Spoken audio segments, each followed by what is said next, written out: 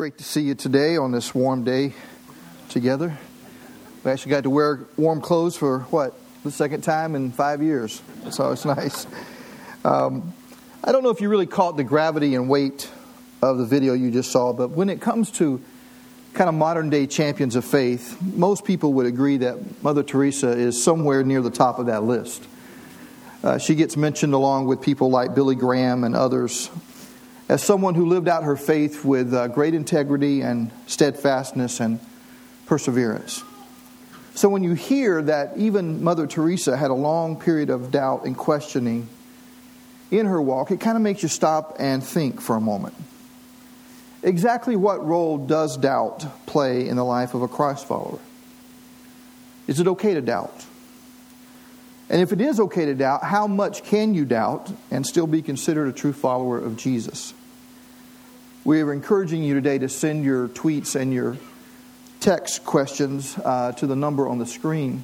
We're going to try to address, and obviously we will never be able to address all the questions, but we specifically would like questions that you have about your faith. That's maybe a doubt, maybe a lingering question, maybe something about the Bible, maybe something about your experience as a Christian. We're going to take a moment at the end today just to try to address a few of these. And we're in this series called Aha Moments with God. And today we're going to talk about the moment that most assuredly will come for every single person in this room, especially if you decide to follow Jesus and pursue the Christian life. Here's how we're going to start. I'd like you, if you can, to pretend for a moment that you're not in church. For some of you, that's not going to be hard, okay? You're already thinking about the games later today. And I want you to think about it this way. That you're a fallible human being and you have big questions in your mind. Questions like, does God really exist? Is there life after death? Are human beings destined for eternity, or do we just kind of go out like candles when we die? Is the universe an accident? Or did a personal God create it for us and with a reason? Will we one day be held morally accountable for our lives and the choices we make on this earth? Will justice finally prevail? Is the Bible really an authoritative and reliable guide to life, to God, or has it been discredited now by historical criticism and science? And if there really is a God, why is there so much suffering and pain in the world? And why does it seem like some of my prayers just never get answered? Now let's be honest here. You don't have to raise your hand. But do you ever have a question like that? And I don't mean in church or somewhere you're supposed to give the right answer. I'm talking about when you're alone, in the middle of the night, in the privacy of your soul. Do you ever really wonder, is it really true? Well, if you have those questions, if you've had even one of them, I have some good news for you. You're not the first person, and you will not be the last person to have them. And in some ways, in some mysterious way, your questions and doubts mean that you are really a sincere seeker of the truth. And maybe even a person of deep faith. You see, the activity of the mind that God has given us, is to think. So to love God with our mind is to love God through our thinking. Hebrews 11:3 says this, by faith we understand that the universe was formed at God's command, so that what is seen was not made out of what was visible. When it says by faith we understand, what he's saying here is basically by faith we think. Faith begins with thinking. Faith begins with reasoning. There is a somewhat famous person, we've already really mentioned him this morning, that epitomizes this truth from Scripture. Unfortunately, when most people talk about him, they don't always talk about him in a positive light. He's one of those characters in the Bible that people give a descriptive name to. You know how people come up with names for characters in the Bible like Joseph the dreamer, or Moses the deliverer, David the warrior king, Paul the apostle, Esther the courageous queen. But every now and then people would come up with a title for someone that was not very complimentary. For example, there's a woman in the Bible, and if I said to you, Rahab the... Yeah. Like she needed to be reminded of that every day. Okay? But there's also another guy who has not a very complimentary name, at least we don't think it is. This guy is called Thomas the Doubter, or Doubting Thomas. Interestingly enough, he was a chosen disciple of Jesus, which is pretty incredible when you think about it. But every time we mention him in Scripture, it seems like he's not mentioned in a positive light. For example, let me just walk through a couple of places. The first is in John's Gospel when Jesus receives the news that his friend Lazarus is sick. And the disciples don't want Jesus to go back to Judea because most of the people there, or some of the people at least, had tried to stone him to death earlier when Jesus was there. But Jesus insists that they return so Lazarus can be raised from the dead. And the writer records these words. Then Thomas, also known as Didymus, said to the rest of the disciples, "Let us also go that we may die with him." Let us also go so that we may die with him. Now, lest you think this is a statement of bold faith and courage, kind of like a warrior calling the troops to battle, let us go with him so we can die together, it is not. You ever watch Winnie the Pooh? There's a character who embodies a spirit of doom and gloom. He has a mindset of pessimism. You know what his name is? Eeyore. I always hear this voice for some reason when I read this scripture. Let us go also that we may die with him. Not very positive, is it? A few chapters later in the same book of John, Jesus is talking to the disciples about how he's going to go away and prepare a place for them. You know, that famous John 14 passage. That where I am, you can be also. Don't, let not your heart be troubled. And Thomas speaks up, and Jesus tells him, he says that the disciples know the way to the place where he's going. And Thomas speaks up and says, Lord, we don't know where you're going, so how can we know the way? And then Jesus makes one statement that has become one of maybe the most hotly debated and misunderstood things that Jesus ever said. The famous passage, I am the way, the truth, and the life. No one comes to the Father except through me. See, Thomas wants to nail it down. See, if you don't tell us exactly where you're going, Jesus, how will we ever know the way? In other words, tell me where this whole thing's end up, and then we can find the way. But it's a very interesting thing about Jesus. He seems to be more concerned with the journey than the destination. Jesus knows that there's a lot of ways to get to a final destination, but the safest way is to follow someone who knows where they are going.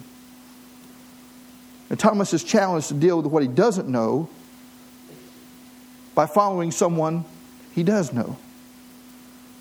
There's one other place Thomas is mentioned, and it's the classic passage. Danielle read a portion of it this morning.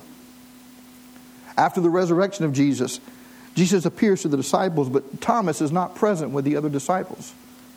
Listen carefully now. On the evening of the first day of the week, when the disciples were together, with the doors locked for fear of the Jewish leaders, Jesus came and stood among them and said, "Peace be with you."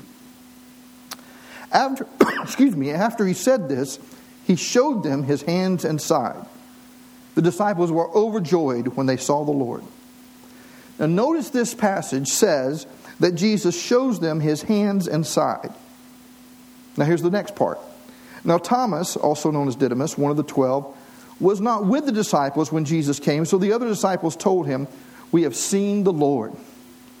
But he said to them, "Unless I see the nail marks in his hands and put my finger where the nails were and put my hand into his side, I will not believe." A week later, his disciples were in the house again, and Thomas was with them. Though the doors were locked, Jesus came in and stood among them and said, "Peace be with you." Then he said to Thomas, "Put your finger here. See my hands. Reach out your hand and put it in my side. Stop doubting and believe." Thomas said to him, "My Lord and my God." Now here's where I think Thomas gets a bum rap. He wants to see the nail prints in Jesus' hand. He wants to touch his pierced side to know for sure it's Jesus. And people sometimes equate that with a lack of faith. But it's interesting. Jesus doesn't rebuke the disciples earlier when they see his hands and they feel his side. He gladly lets them do it. In fact, he offers them, apparently, the opportunity. Even when he appears before Thomas, he also tells him, "Thomas, touch my side." Here's what I want you to know. I think we've been a little hard on Thomas. Maybe if we're honest, we see a little bit of Thomas in ourselves. Maybe he was a doubter, but maybe he was just normal. Maybe questioning and wrestling with matters of life and death and everything in between really is the best way to follow Jesus. Maybe faith really does begin with reasoning and thinking. Now, I want to tell you right up front, this is not what our culture believes. The culture we live in today thinks that Christians, for the most part, or at least religious people, are people who do not like to think. And there are people who say that really religion and Christianity especially doesn't make any sense at all. Over the past couple of years, I've read a number of best-selling books that are kind of like evangelizing for atheism. There's a book by a philosopher named Daniel C. Dennett called Breaking the Spell. His claim in this book is that for too long, religious faith has been protected by the idea that it is holy and sacred, so it hasn't been subjected to the kind of critical thinking that would reveal it to be nonsensical. And that's what he does in his book. There's another writer, graduated from Stanford, a guy named Sam Harris. He's written a couple of books. One of them is called The End of Faith. Now this is what he writes. We'll put this on the screen. We have names for people who have many beliefs for which there are no rational justification. When the beliefs are extremely common, we call them religious. Otherwise, they are likely to be called mad, psychotic, or delusional. While religious people are not generally mad, their core beliefs absolutely are. I don't think he's going to come to Oasis anytime soon. Okay?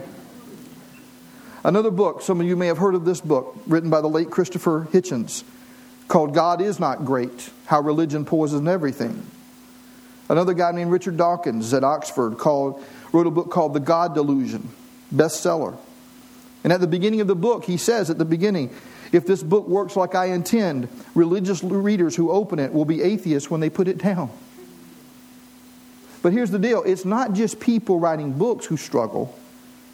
It's not just people promoting a philosophical point of view. At some point or other, people who want to believe will struggle, friends.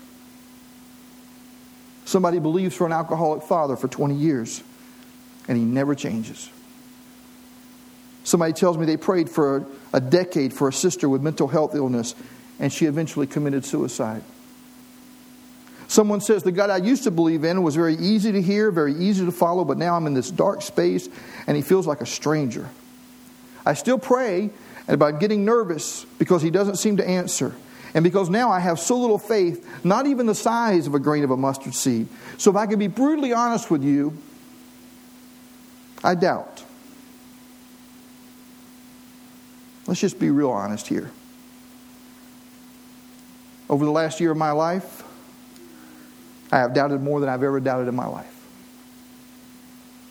I have questions. I have hard questions. And I've struggled.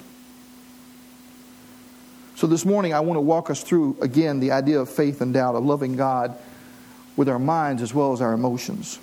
What does it mean to struggle? And where does commitment fit in? And my hope is that this message will help every one of us have a more thoughtful and deep faith. Because listen, we live at the mercy of our ideas about the way things are. Let me say that again. Everyone in this room, including me, we live at the mercy of our ideals about the way things are.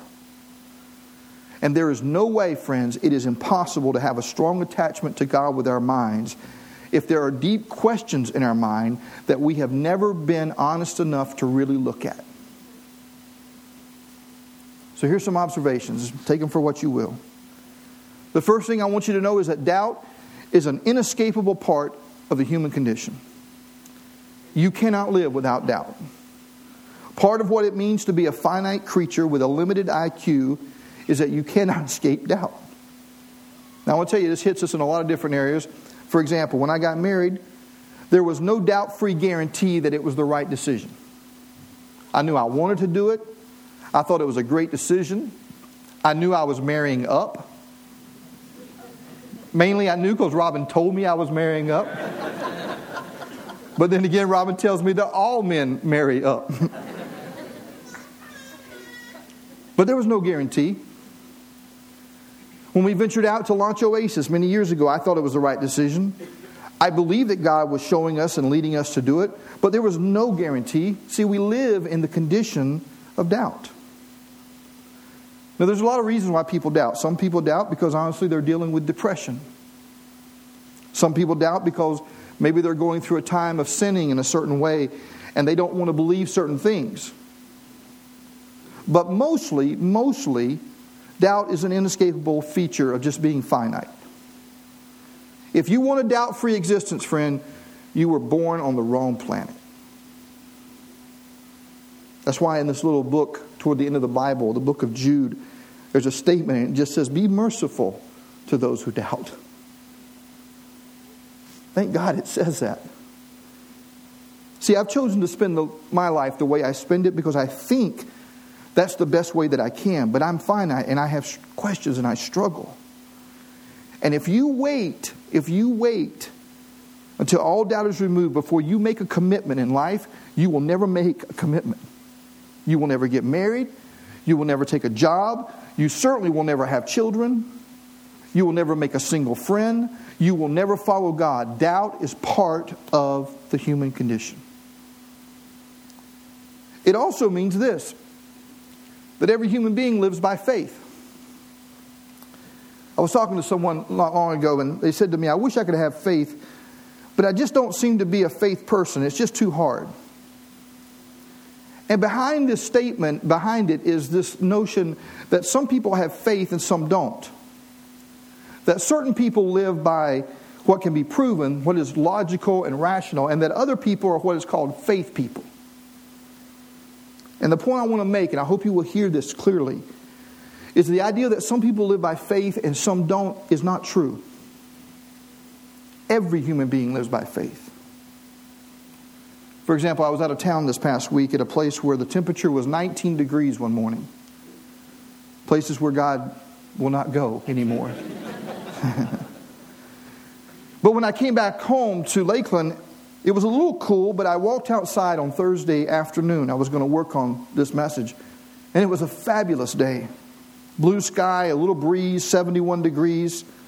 I saw a group of kids playing on a playground at a school. And I just had this thought, just kind of hit me, and it was this. You know, it really is great to be alive. How lucky I am to be like here and like breathing and alive. Now here's the deal. If you try to prove that statement, that it's good to be alive, and if you wait to believe it until a physicist or a biologist or a mathematician proves it, you know what? You better buy the dirt farm right now. Because it cannot be proved. It is what is called a basic conviction, like the belief that children deserve lavish love and that all humans are created equal. These are things that cannot be proven scientifically or mathematically or logically, but they are, I believe, good reasons to hold them to be true. They're not like just emotional states, like I prefer vanilla ice cream. Part of why I believe in the Christian faith is that the writers of Scripture tell us what the reason is, why we ought to believe that it is good to be alive. That when creation occurred, God was at work. And God saw that it was so, and God said it was good. God said, I'm on a roll, baby. I woke up with my A game today. Now, I understand creation has been marred by sin. I understand the Scriptures teach that. But at those moments when we're aware that life is good, that conviction, friends, is not just a survival instinct. It is not just genetic programming. It is not just an emotional statement. It is tied to the way things are. Now, that's one possibility. Let me tell you another possibility. Jennifer Hedge writes this in a fascinating book called A History of Doubt. She offers an assessment scale to judge where you are when it comes to the God question. Here's your options. At one end of the scale, she offers this account to explain how things might be. At one end, the universe is nothing but an accidental pile of stuff, jostling around with no rhyme or reason, and all life on earth is but a tiny, utterly inconsequential speck of nothing in a corner of space existing in the blink of an eye, never to be judged, noticed, or remembered. That's pretty depressing. Imagine a conversation here. One of them says, the universe is nothing but a pile of stuff on this end, and somebody on this end says, oh, no, I think it was created by a personal God for a reason. Listen, my point is, this is not a conversation between a person of faith and a person without faith. Neither position can be proved, but rest on a series of beliefs, and both are based on what? Faith. See, we don't like living by faith. Every once in a while, someone will try to figure out a way to live without faith. They only want to live on what basis of things they know. Centuries ago, there was a philosopher, some of you remember this from high school or college, René Descartes. He asked the question, what's the one thing I can know for sure, without any doubt? What he finally came down to was, at least I know I exist because I'm the one who's doubting. I'm the one who's asking the question. And remember, he summarized his statements in that famous statement, or his thoughts in that famous statement. Remember? Cogito, ergo sum. I think, therefore I am.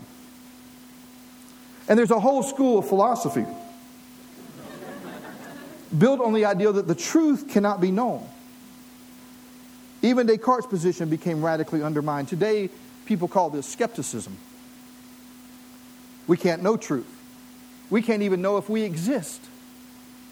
This is a crazy article by a guy named Steve Pinker. He's a neurologist. And in Time magazine, he did this article about human consciousness. Now, I know this is kind of wild stuff. But the idea that we have minds, not just brains, but we also have minds. And his position was, there is no such thing as you. All there are, listen, is atoms. That's all there is stuff. What we call you is nothing more than a series of brain states. It's just neurons firing. He writes, there is no executive you at the core of your life. The notion of a you is just an illusion. Now here's the problem with this position, because it's impossible to live this out consistently. Steve Pinker writes, and he sells books, arguing that there is no such thing as Steve Pinker. But somebody keeps cashing his checks. Remember the story about, I think I told you this, there's a story about a class in skepticism. On the final exam, they set one chair right in the middle of the room. The only question on the final exam is, prove that this chair exists. Everybody in the class writes these long essays. One little dude has a single response. He writes in his essay, what chair?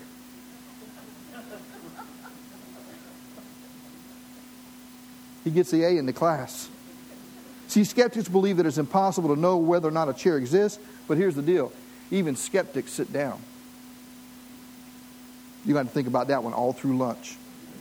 Okay?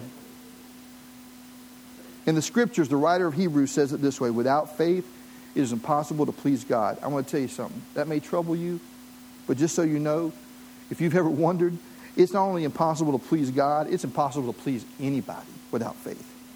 Try making a friend without faith. Try making a parent, pleasing a parent without faith. Try getting married without faith. Try raising a kid without faith. Without faith, it is impossible to please God, but I got news for you. It's impossible to please anybody. It's impossible to live. Paul made this great statement. He said, the righteous will live by faith, but I got news for you. The unrighteous will live by faith too. There's no such thing as a no-faith person. We all struggle with it. I'll tell you how much we struggle with it. I need a volunteer. Somebody who's... Charlie? Come here. Charlie, I have $20 in my left hand. Do you believe that? No. Do you have faith? Okay. Do you have faith? Yeah. You do? How much faith? Scale of 1 to 10, how much faith? 7 out of 10. 7 out of 10. I'm about to blow your faith away. I'm about to demolish your faith. I'm about to destroy your faith, Charlie. You know how I'm going to do it? Here's a $20 bill. Did you think I was going to give you that $20? No. Oh, okay. Actually, I am. You can take Mom and Dad. Now here's the deal. Here's the deal. Does Charlie need faith anymore? No. Faith is only required when you have doubts. When knowledge comes, listen, as soon as he sees a $20 bill, he doesn't need faith anymore. I say this partly because so many people say, I can't become a Christian because I still have doubts. I'm still not sure. But as long as there are doubts, friends, as long as there's still uncertainty, that's the only time that faith is needed. When the doubts are gone, you don't need faith. This is exactly the point that Paul makes when he writes in 1 Corinthians, or 1 Corinthians if Donald Trump was saying this.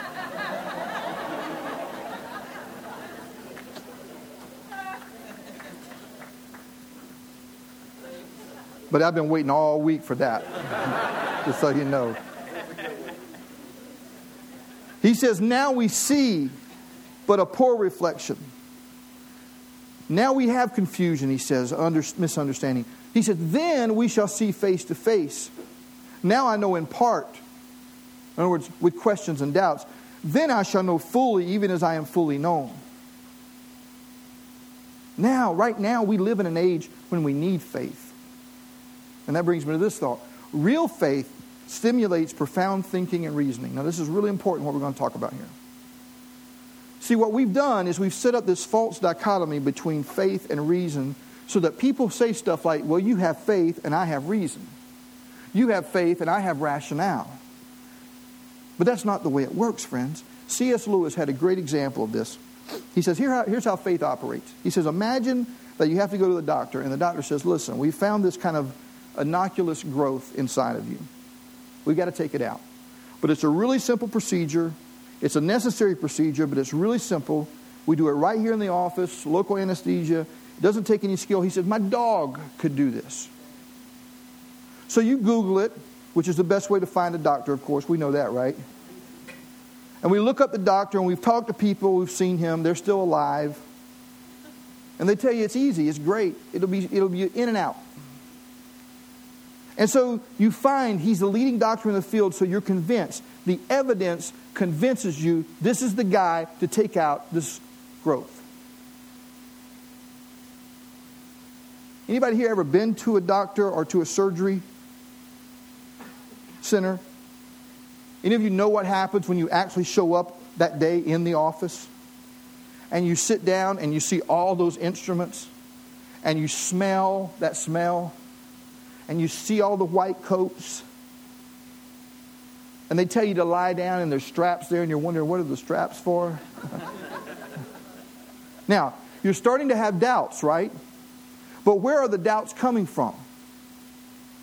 Listen, they're not coming from new evidence. They're not coming from new reasons. You're losing your faith, but why are you losing your faith? Is it because you started to reason? Is it because you started to think? Is faith the opposite of reason and thinking? No. You're losing your faith because you stopped reasoning. You stopped thinking. You stopped looking at the evidence and you listened to your emotions and your fears. So people say, how do I get my faith back? You think. You reason. You remember, why am I doing this? The way to renew your faith is to renew your thinking. Let me give an example from Jesus. Jesus says in Matthew 6, he talks to a lot of people and they're all worried, they're all anxious. And he says, you people who are worried, he says, don't have any anxiety. Consider the lilies of the field. God takes care of them. He says, you people who are worried, he said, don't have anxiety. Consider the birds of the air. If God takes care of the birds of the air and the grass of the field, and you are more valuable than they are, won't he take care of you? Now, what is Jesus doing? He's teaching people how to have faith. What does he say? He says, look at the lilies, look at the birds, consider them, think about them. He never says, if you want to have faith, stop thinking and just believe. Does that make sense? Okay. That is not what the Bible calls faith, friends. Martin Lloyd-Jones says in his great sermon on this passage that Jesus insists that the whole problem with people of little faith is that they do not think. They allow circumstances to bludgeon them. They allow feelings to collar them. The Bible is full of reasoning. We must never think of faith as something purely mystical, friends. Faith progresses through thinking. Some of you deal with worry and anxiety a lot in your life. But instead of letting reason control your thoughts, other things control them. And this is why you go round and round and round in this circle of anxiety. Worry is the absence of thinking. Unbelief is the absence of thinking. Tim Keller, in his book, The Reason for God, says, if you have a premise, there is no God, that leads you to a conclusion that you know is wrong. For example, I know there's evil. I know there's right and wrong. I know genocide is wrong. I know there is such a thing as human dignity. If you have a premise that leads you to a wrong conclusion, then why not change your premise? Why not reevaluate? Why not look at the truth, examine them, scrutinize them, think about them? See, this is why we can't be afraid of hard questions in this community that we call Oasis. That's why we have to leave space for people to be honest about their doubts. And that leads to another thing. Doubt, believe it or not, can lead you to a stronger faith. There is a purpose behind doubt, and that purpose is to lead you to be stronger in your faith. Here's what happens with people who have doubt, and I've seen it hundreds of times. People become overwhelmed by feelings of guilt. They feel like they might not be a very good Christian because they're doubting. And what happens is the way we deal with them is we repress them, we stuff them down. I had someone point out, they said, listen, I had never going to read a book like you read about Richard Dawkins or Christopher Hitchens or any of those guys about atheism, because if I'm afraid I read it, it's going to undermine my faith. Now listen, I'm not saying that you should or should not read that kind of book. That's not what I'm saying. You may not have any need to do that. But if you don't read it and you avoid it because you're afraid it will destroy your faith, please take this as gently as I can say it. What you're really saying is, deep down inside, I don't believe that Jesus was really right. And it's impossible to trust Jesus if way down deep you don't think He's right. This is one of the great things about the church. If we could just be a place where we can all talk about what we really think about things. Instead of having to come together and affirm things and act like we pretend, we just kind of think you're supposed to believe that. Why can't we just focus on a few things and then get to the point of examining what we really think? Jesus talks so much about truth. Know the truth, it'll set you free. I am the way, the truth, and the life. When the Spirit comes, He will guide you into truth. According to Jesus, you don't have to choose between truth and Jesus. Jesus said, you search for truth. Guess who you find? Me. We'll end with this. I don't know where you're at today, but I want to say this. When certainty is impossible, faithfulness is still on the table. It's still an option. I want to go back to Thomas for a second. Do you think Thomas was the only doubter in Scripture? Friends, the Bible really is full of doubters. Abraham, Sarah, Elijah, John the Baptist. Jesus' own family thought he was crazy. All the disciples ran away when it was time to stand up for Jesus. Dozens and dozens of doubters, and God doesn't give up on any of them. What God does not ask you to do is manufacture certainty. What He asks you to do is to be faithful to what you know. Let me say this again. God asks His people to be faithful to what they know.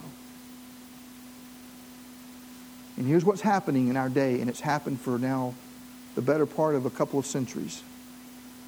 In our day, we try to get people to trust Jesus for their eternity, to get them into heaven, without ever learning to trust Him for their daily lives. And as a matter of psychological reality, friends, it just does not work.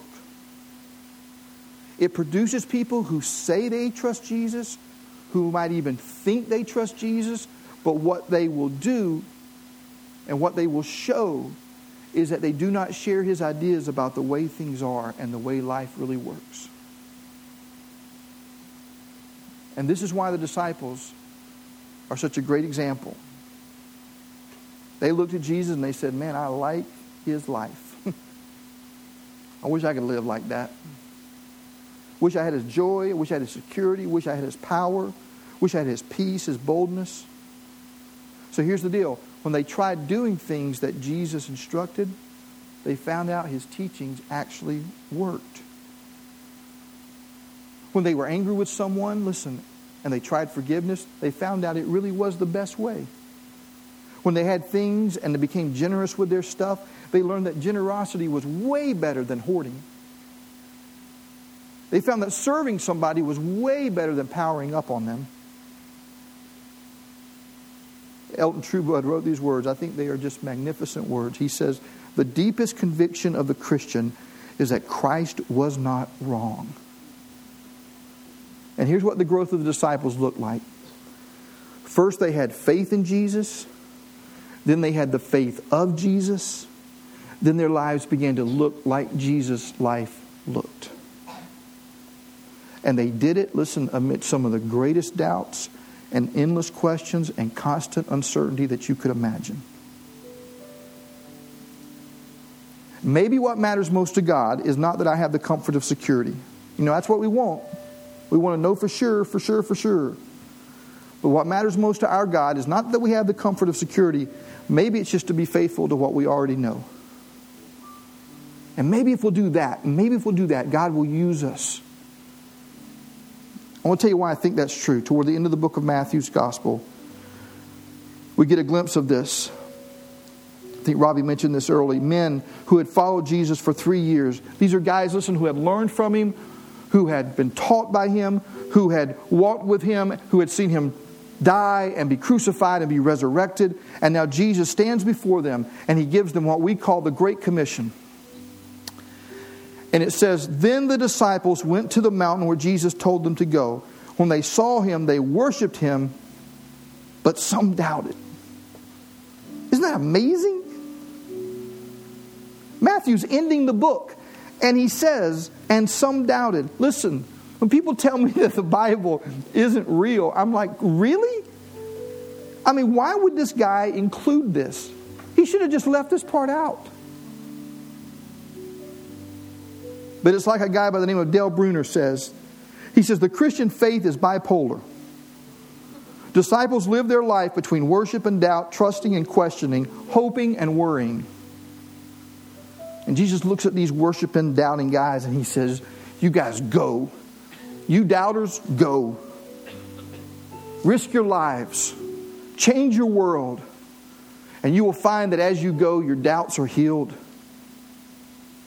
I want to say this. For some of you, your aha moment with God will come when you realize that it's okay to doubt. You can still be a disciple and doubt. You can still be a follower and question. You will doubt and worship. You will doubt and serve. You will doubt and help other people. And apparently, according to Jesus, that's okay. Because listen to this last passage.